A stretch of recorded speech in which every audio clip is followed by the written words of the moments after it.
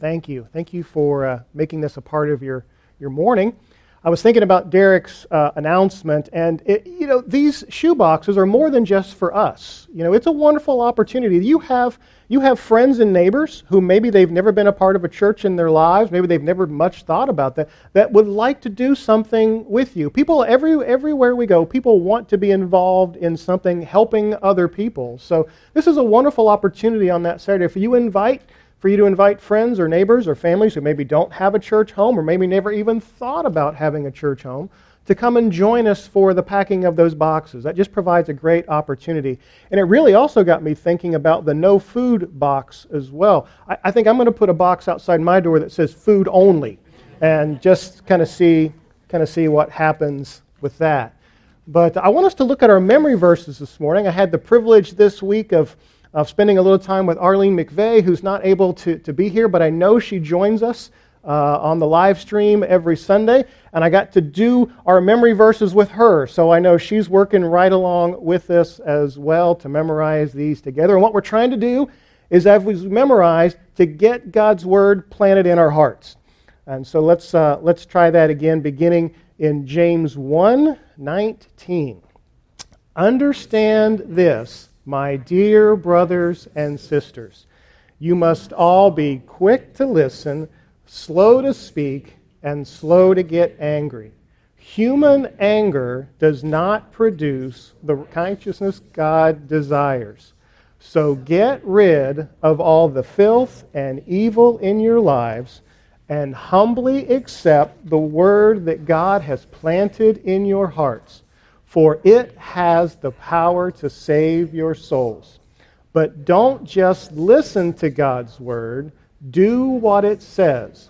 Otherwise, you are only fooling yourselves. For if you listen to God's word and don't obey, it is like glancing at your face in a mirror.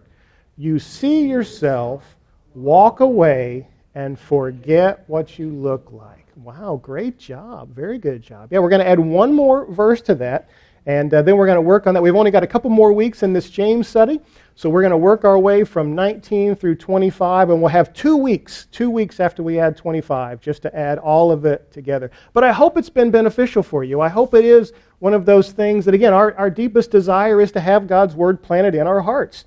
And memorizing passages of Scripture like this one, maybe you have had a week where you found yourself needing to be slow to get angry, or a reminder of being slow to speak. But these are wonderful things to change the pattern of thinking in our hearts and minds. So I'm hoping that as we've memorized this passage together, it'll be the first of many that we want God's Word planted in our hearts and minds as well too. Because we have said, looking at a passage like this, and especially even looking at what it means to be doers of the Word and not hearers only, to follow God's Word and put it into practice, that the only protection you and I have from fooling ourselves is really living under the authority of God's Word.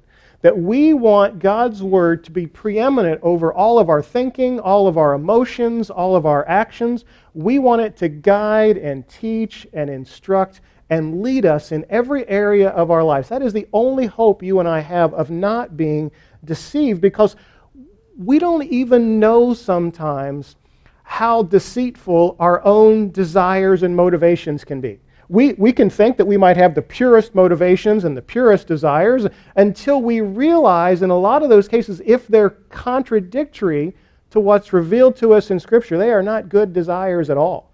They are not good motivations at all. We might even think that we're doing the right things for the right reasons, and they're even spiritual things. But our hearts can be deceptive, as we've learned. Our hearts can deceive us in so many ways that we always want to submit our desires and our motivations and our hearts to sit under the authority of God's Word. And that's really where our passage is going with us this morning. So if you would, let's open up to James chapter 4. We're going to be looking at the first 12 verses of James chapter 4 as we address this issue of our desires and our motivations. And what we want to remember, even as we begin, is we don't want to be deceived even about our motivations. We don't want to fool ourselves even about our motivations. So beginning in verse 1 of chapter 4, he says, "What is causing the quarrels and fights among you? Don't they come from the evil desires at war within you? You want what you don't have, so you scheme and kill to get it. You are jealous of what others have, but you can't get it, so you fight and wage war to take it away from them. Yet you don't have what you want because you don't ask God for it, and even when you ask, you don't get it because your motives are all wrong. You want only what will give you pleasure. You adulterers, don't you realize that friendship with the world makes you an enemy of God? I say it again, if you want to be a friend of the world, you make yourself an enemy of God. Do you think the Scriptures have no meaning? They say that God is passionate, that the Spirit He has placed within us should be faithful to Him, and He gives grace generously. As the Scriptures say, God opposes the proud but gives grace to the humble. So humble yourselves before God, resist the devil, and he will flee from you. Come closer to God, and God will come close to you. Wash your hands, you sinners, purify your hearts, for your loyalty is divided between God and the world. Let there be tears for what you have done. Let there be sorrow and deep grief. Let there be sadness instead of laughter and gloom instead of joy. Humble yourselves before the Lord, and He will lift you up in honor. Don't speak evil against each other, dear brothers and sisters. If you criticize and judge each other, then you are criticizing and judging God's law. But your job is to obey the law, not to judge whether it applies to you. God alone, who gave the law, is the judge. He alone has the power to save or to destroy. So what right do you have to judge your neighbor? Wow. The tone of this passage really kind of escalated a little bit, if you noticed. It seemed like the tone really became much more emphatic, a lot of imperatives. There's a real sense of warning in this section. As a matter, just in these short verses, there are 11 imperatives. There are 11 things that James is telling the reader that deserve their attention, that deserve their focus, that are very important. We notice in our translations, the translators add things like exclamation points all throughout this to help us understand and to hear that tone the way that the original readers would have heard it as well too. It's a challenging section that lays out, first of all, what the problem is, and then seeks to help us with the answer. It's addressing our motivations, but our motivations really are an indicator of our heart condition. Our motivations really are revealing our heart's true condition. So as much as he's talking about their motivations and being honest about those motivations, he's also revealing to them something about their hearts that needs to be addressed. Now, I have spent a lot of time around church in my life, which means I know a little bit about boiler maintenance and heart conditions, right? And I have learned over the years that there's a lot of similarities between heart issues and plumbing and electrical work. Stay with me, it's true that for most heart issues we either have a plumbing problem, something is clogged up and needs to be unclogged, or we have an electrical issue, something's not firing the right way.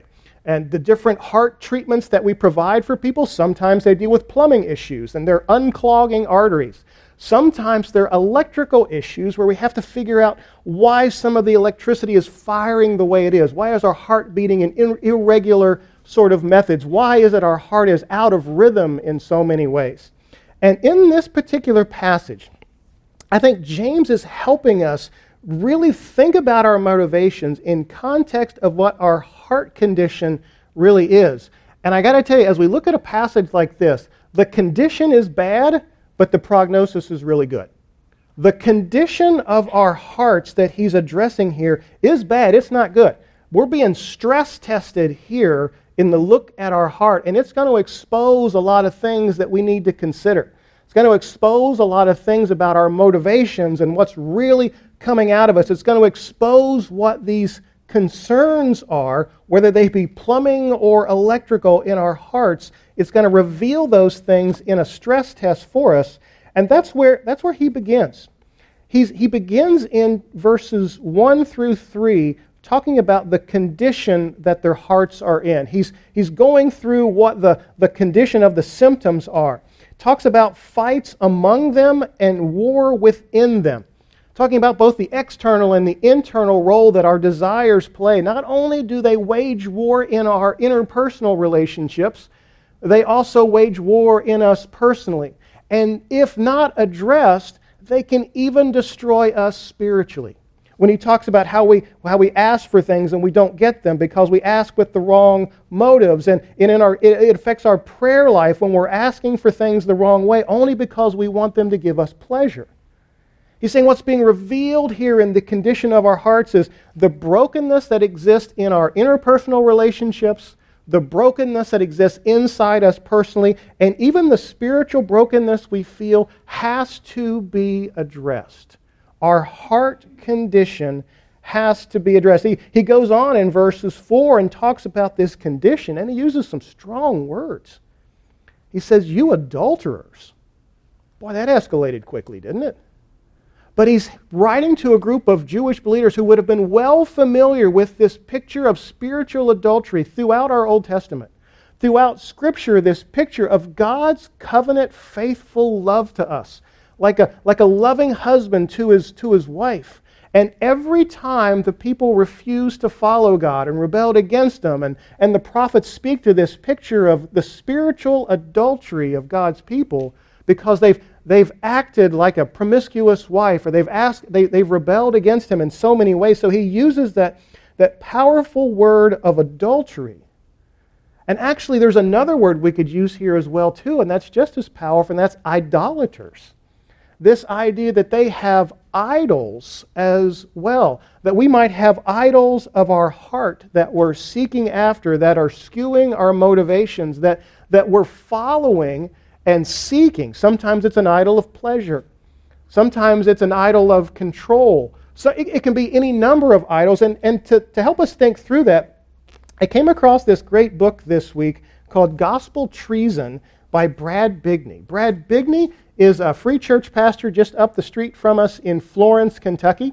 And I think you'd really enjoy this. He really has a humorous way of sharing his own stories and situations as he helps us think through these idols of the heart and these things that we pursue after.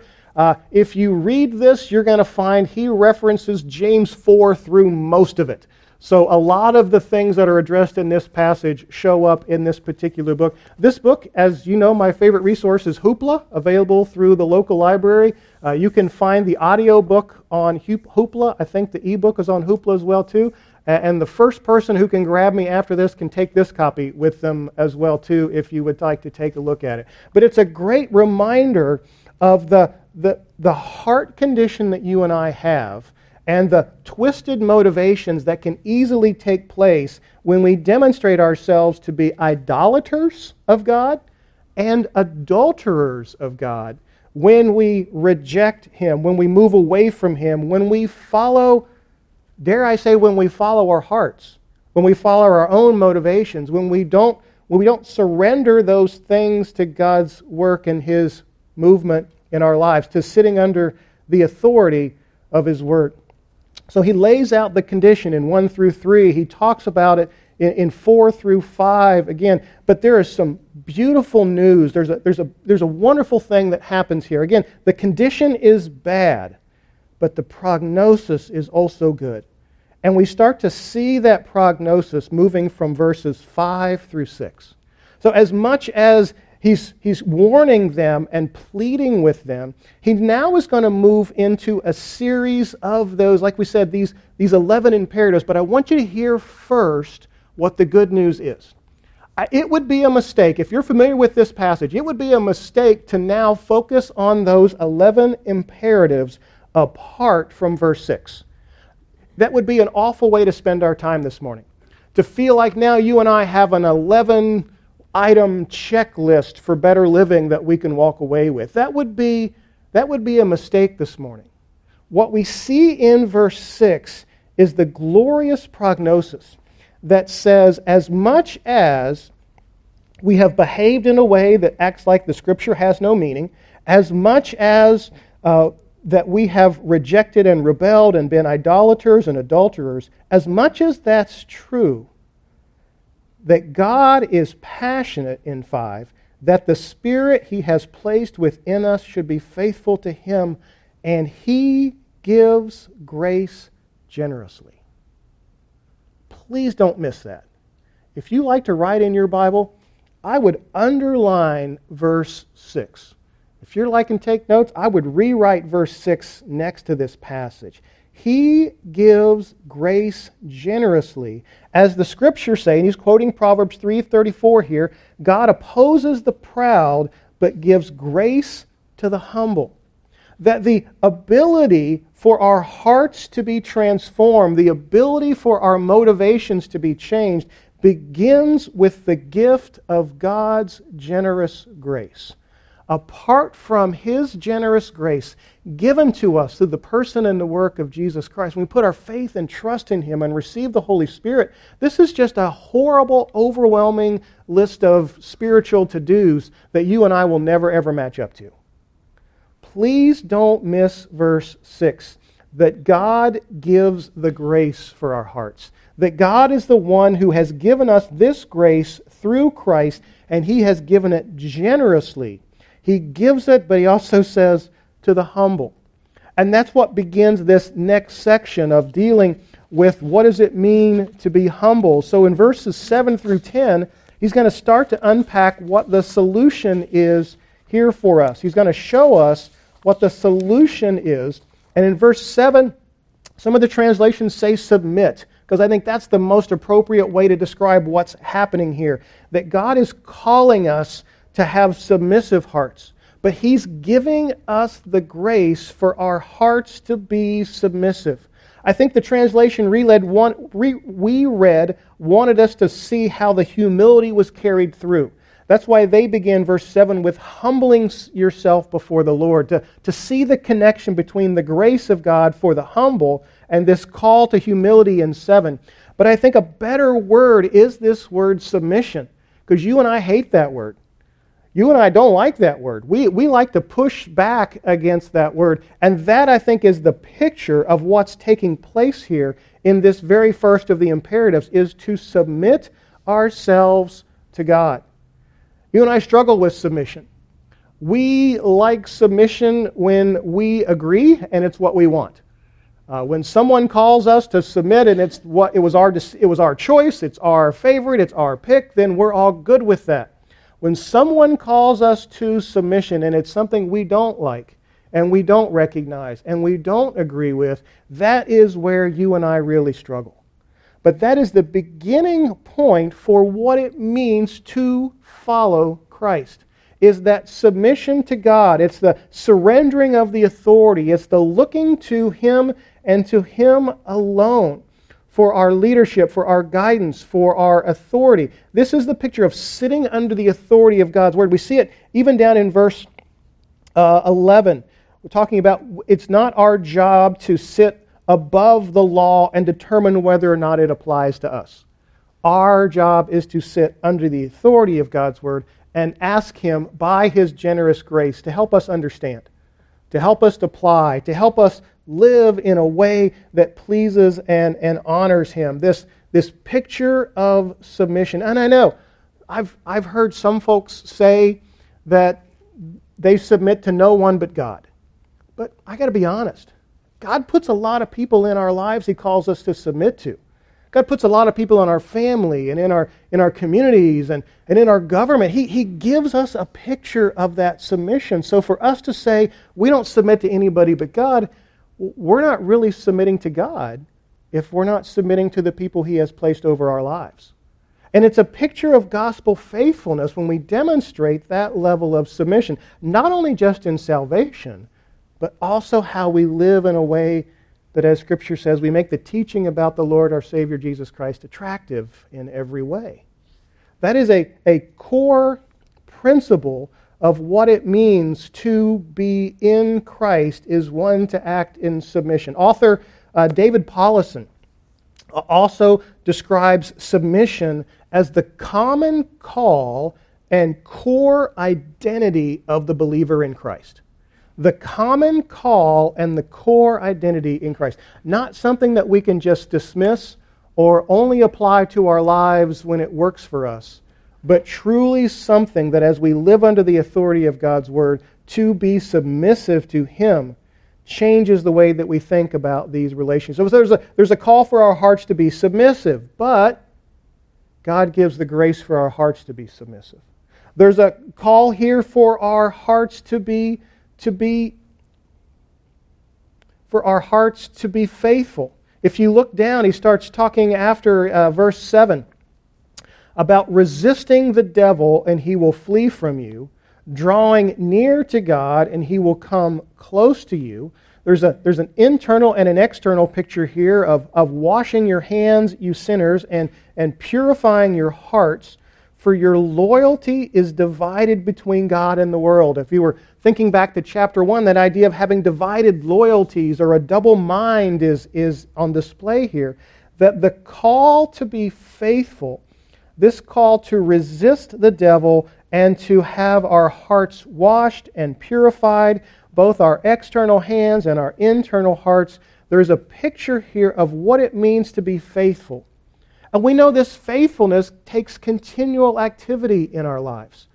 This faithfulness is not something that is established once when you came to Christ and now is a set it and forget it sort of faithfulness. It's a daily and continual kind of faithfulness.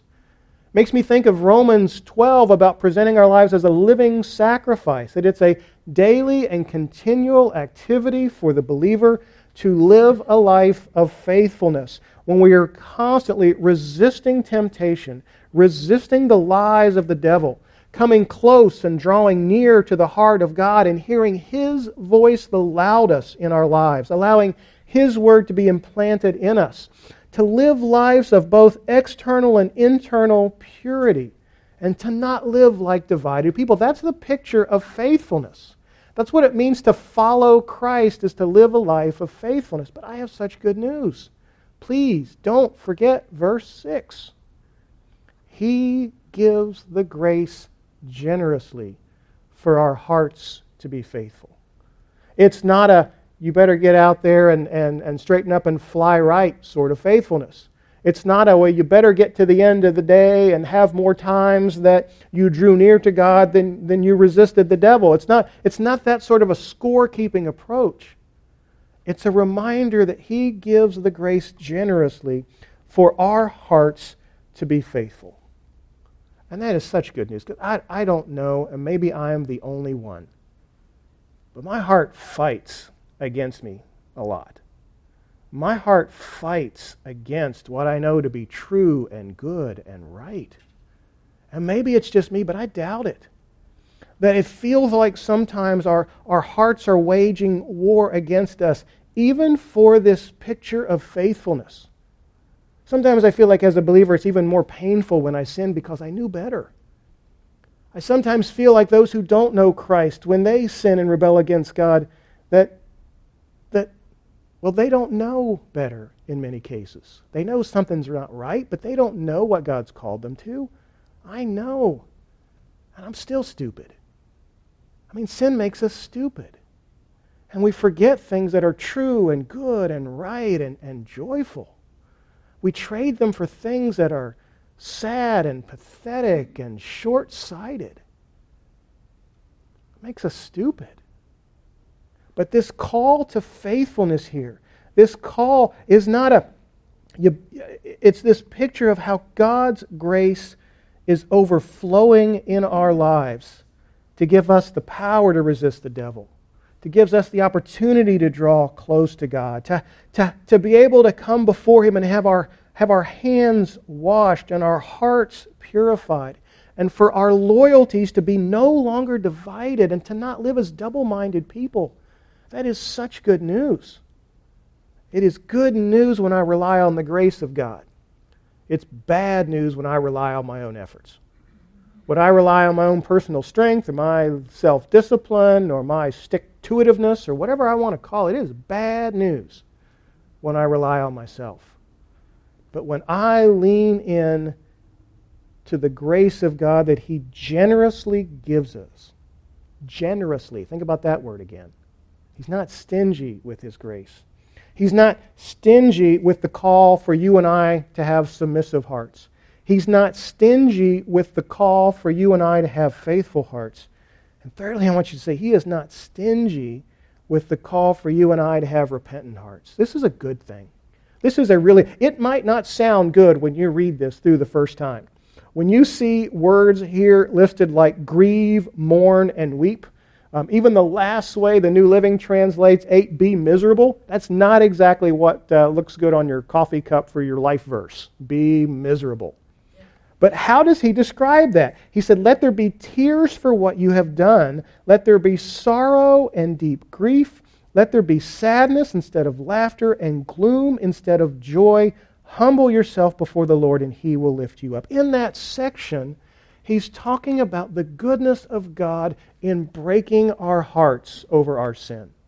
The goodness of God of leading us to repentance so that we will turn away from the garbage and the stupidity of our sin and we will turn to Him and receive His grace fully. To be given joy, to be able to turn from that. Repentance is a wonderful gift. Conviction for sin is an incredible gift of a loving God. Imagine what it would be like if God's Spirit did not convict us of our sin.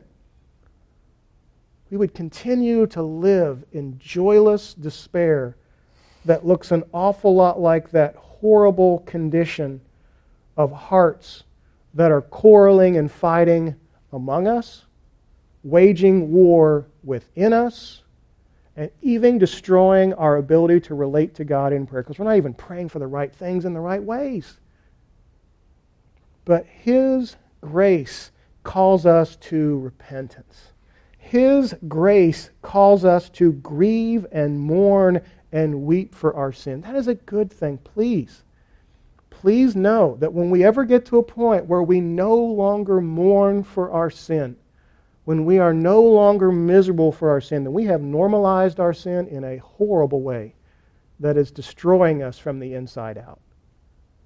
We should find great joy in the conviction of the Holy Spirit over our sin. We should find joy in mourning and weeping because it's that sort of mourning and weeping that leads to repentance, that leads us to know the full grace and the joy that God has for us in what He has. So for our hearts to be repentant, to take on that repentant posture, to grieve over our sin, that is a good gift that He is providing for us here.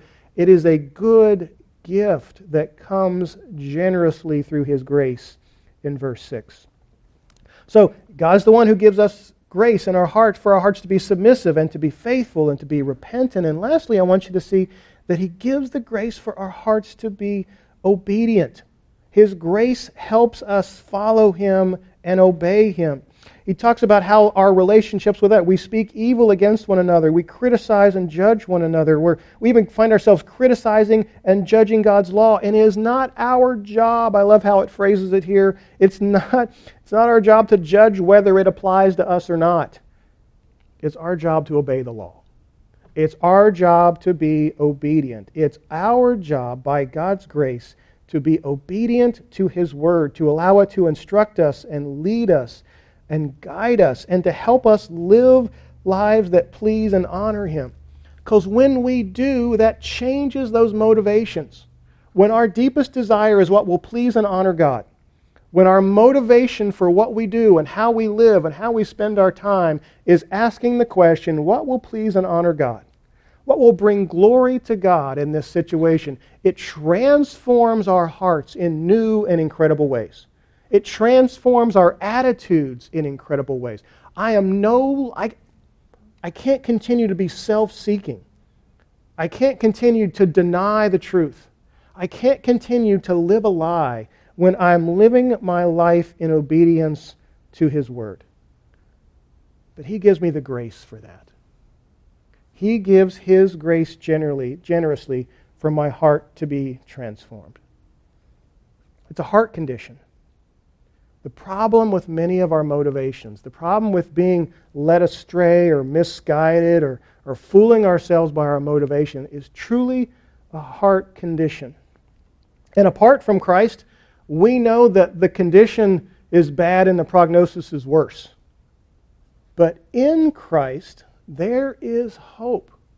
Because even though the condition is bad, the prognosis is so great. A friend of mine a couple of years ago had to have a pacemaker. He had a lifetime issue with heart issues. And his issues were electrical. He always had his heart firing at different times and in different ways. And some of you who have experienced this know just the unsettling of the arrhythmia and your heart's offbeat and it's beating against you and it's challenging against you. And probably for 40 years of his life, he was getting different procedures done to help, okay, how do we keep this part of your heart from working against this part of your heart? And at some point in that way, if you're familiar with this kind of stuff, they install a pacemaker because they want that pacemaker to kind of help reset the rhythm of your heart to get it back on rhythm whenever it's fighting against itself. But something interesting happened as this man continued to kind of fight against his heart and to fight against the pacemaker in his heart, where they found out the best thing for them to do was to take away the heart's ability to beat on its own and make it completely dependent on the pacemaker. So instead of the pacemaker assisting the heart, he gave up all control of his own heart to the pacemaker. There was so much battling of his own heart, misfiring and firing at the wrong times and getting out of rhythm and it became such an issue. The only way they could help him, and he actually described it this way, they had to kill my heart. They had to kill my heart and put in the pacemaker and make me completely dependent on the pacemaker for the beating of my heart.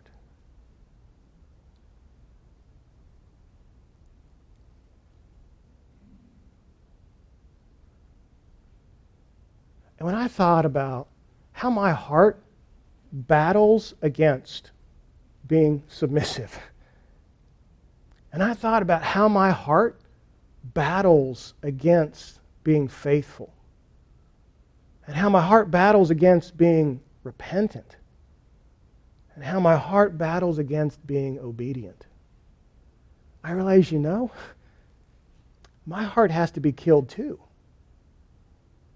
My heart has to be completely handed over. My heart has to be completely surrendered. My heart has to be totally dependent in order for it to give me life and to beat the way it was supposed to beat. In a broken and fallen world, my heart does not work right. And even sometimes feeling like a pacemaker or those kind of things can help assist in the beating of my heart right. It's not until my heart is fully surrendered, till my heart is fully handed over, that it no longer beats on its own. It now beats because it is guided and directed. And it finds its life and everything apart from itself.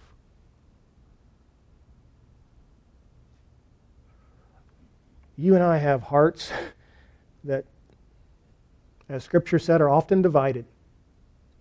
And those divided hearts show up in fooling ourselves about our motivations. But it's only when our hearts are completely surrendered, when they are completely given over to God's Word, to His Spirit, to His authority in our lives, can our hearts ever beat the way that they were supposed to beat. That's my prayer, is that we would stop, if you know the terms, arrhythmia. We would stop having our hearts beating out of sync with what God wants. That we wouldn't allow those parts of our heart to beat in contradiction or contrast. But our hearts would be fully surrendered. Because for for our motivations to be truly what God wants, our heart condition must be transformed. Our heart must be given fully and completely over to God's lordship in our lives. It must be surrendered completely to Him. But oh, we've got good news. This isn't a matter of you getting a new diet, which I know none of us are for that. This isn't a matter of you and I getting a better exercise routine, or maybe somebody somewhere discovering a new medication that's going to make this all better for us. What we have is verse 6. We have the God who gives grace generously. We have the God who wants our hearts fully and completely. We have the God who will change the rhythm of our hearts to beat with His. And He has given us that grace generously. Would you pray with me? God, you are so good, and you are so generous. God, we admit, I admit, so many times we're just stupid. So many times we know better, and yet we're still drawn away from you. So many times we're disappointed about our actions and our reactions. So many times we're deceived about the motivations, even when we think we're doing spiritual things. God, we are so easily deceived. God, I pray that you would take our hearts, that we would give them fully and completely, that we would surrender them totally to you, and they would beat with you and by you and for you. God, we thank you for your grace. We thank you that we can be drawn to you. We thank you that we can be forgiven by you. We thank you that we have our only hope in you. And God, we pray that for each of us, whether we have gathered in this room or are watching from online, that our hearts would be yours, fully and totally, completely. In your glorious name, amen.